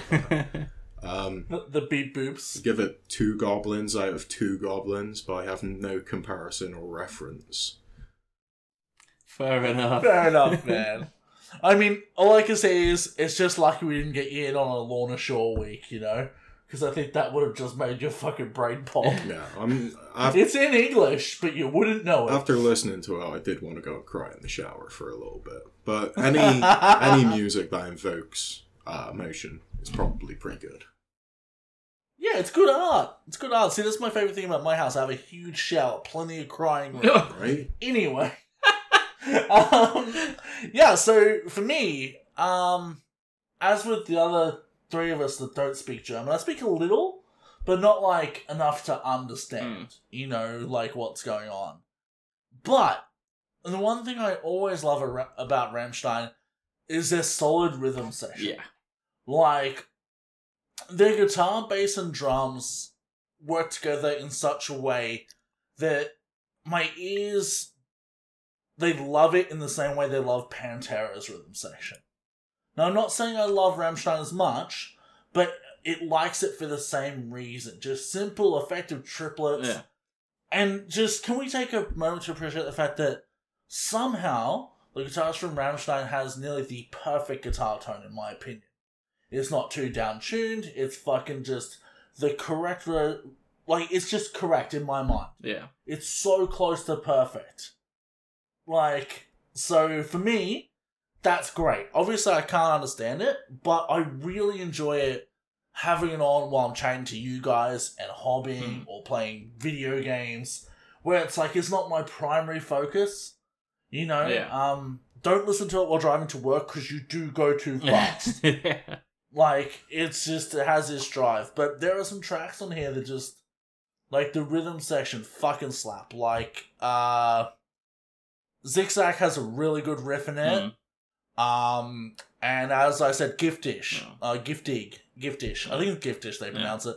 That riff just hammers, dude. And like, for me, like Bolton said, when you can't understand the words, that's what hammers at home. And I think this album, they did very good. A bit more safe than the album before. Yeah. But still very good. I would give it probably 6 goblins out of 10. Which sounds bad, but considering I don't speak their language, pretty fucking good. Yeah. Fair enough. So yeah. I think they did a good job, and you know, I think it's always a good day for metal when Rammstein put out a new album because they have a lot of very loyal fans. Yeah, exactly. You know? So yeah. Now, I have a fun little game for us, guys. This week, we're going to play a small round of Would You Rather. Now, none of the boys here actually know what the questions are. So, this is just a few that I threw together before the show. Wait, this is the surprise? Yeah, this is my surprise, Bowen. Are you disappointed? No. No, not really. So, okay. Now, all of you get to answer, like, you know, obviously, do your answer thing one at a time. Try not to fucking bite each other's faces. Now, first one. Would you rather strip and repaint plastic models or work with brand new fine cast? Can you repeat the question in a sentence? That was a sentence there. Would you rather buy second-hand plastic models, right, Bo, already assembled and painted, and have to strip all the paint off, reassemble them, whatever, and then repaint them, or work with fine cast resin, which has a tendency to be very brittle, doesn't fit together very well, just really hard to work with, or even metal models. You know how they don't glue properly and that sort of shit? Which would you guys rather do? Well, first of all, thank you, Mitson, for giving me the option to go through this mysteriously and aggravating experience. And I've done both of them. I've bought secondhand models. I've stripped them, taken apart, and fixed them up, and also fine cast and metal. And I'm saying it's probably easier for newer models because most of the things you can control yourself. Compared to getting older models, it's already done. The pose is ready, and you just have to live with it, what the previous person has done, and try to correct it as much as possible. And I think that was more time consuming than getting a new fine cast model, even though it's also aggravating. But So are you in the plastic camp or the fine cast camp? I'm definitely in the plastic camp, but I've bought secondhand resin as well, so... Oh, yeah. Yeah. Alright, Bowen, do you have any idea, or just no idea? I would rather do the resin one, or metal one. Okay. That way I don't have to look at some other person's shite painting. Valid point, man. And also I have no experience, so I don't know. So we'll see. Yeah, but you know, I think that's a very valid point. What about you, Matt? I don't understand what Oblerone's crying about all the time. I have this thing called super glue and green stuff, and I'm a decent hobbyist, so... Shots fired! So I would definitely pick up the fine cast one, just because I'm not a crying little baby. I hate stripping models. I absolutely hate it with a vengeance. I'm too lazy. It's one of those things that you can leave in and soak. So I've been stripping down a Nurgle army for the past year and a half. Yeah. I got my jar right there. Is that a cum jar? What anime figure do you have in that? No, I've been stripping down my Nurgle army so long that all of the cleaning fluid has evaporated and is no longer soaking. So, yeah, I hate it. So Matt's in the phone cast camp. Alright. Would you rather only allowed to do Nurgle models for the rest of your hobbying, or no Warhammer at all? Obi first. I don't know. Nurgle models are cool. I like the Death Guard, to be honest. But I won't be doing Poxwalkers because of this. I might do a couple, but not all of them. No, but like, you're only allowed to do Nurgle. Well, that's better than no Warhammer, I guess. Okay. What about you, Bowen? Get stuck painting one particular model for the rest of my life, or save money. I think I'd choose to save money.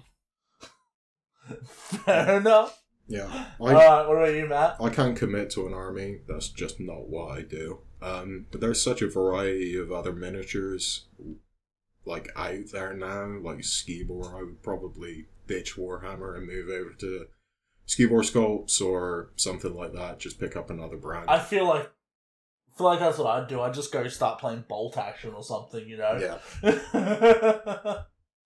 Alright, and now for the last and most important question.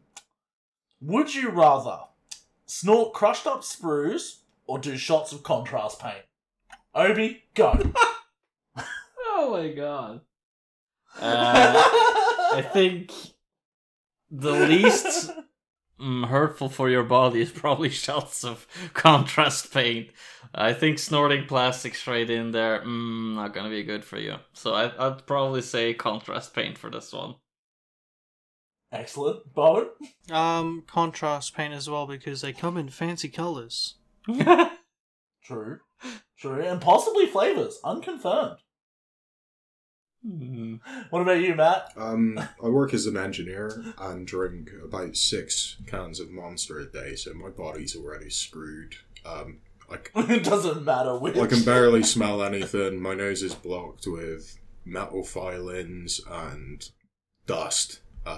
And I can't taste anything anymore because I can't smell anything anymore. So either would be great for me, to be honest. But please, any viewers who are listening to this, write back and confirm which one's worse for you.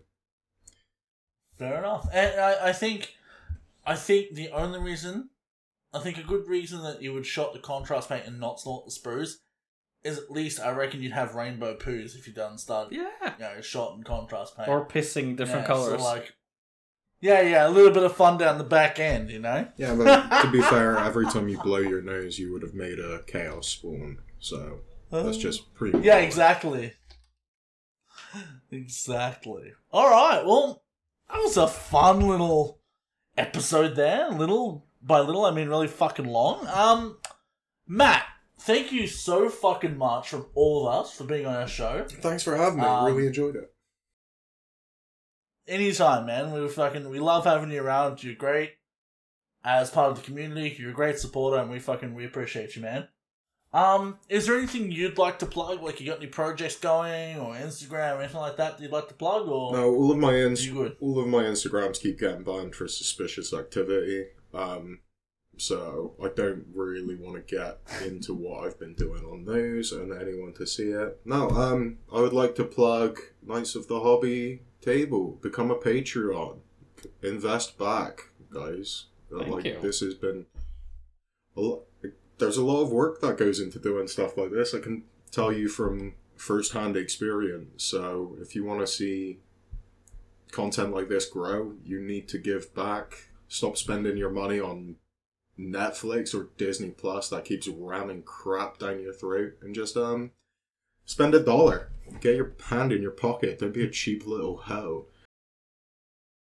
Yeah, like, if you've even laughed once through all of our episodes, I think that's worth $1, man.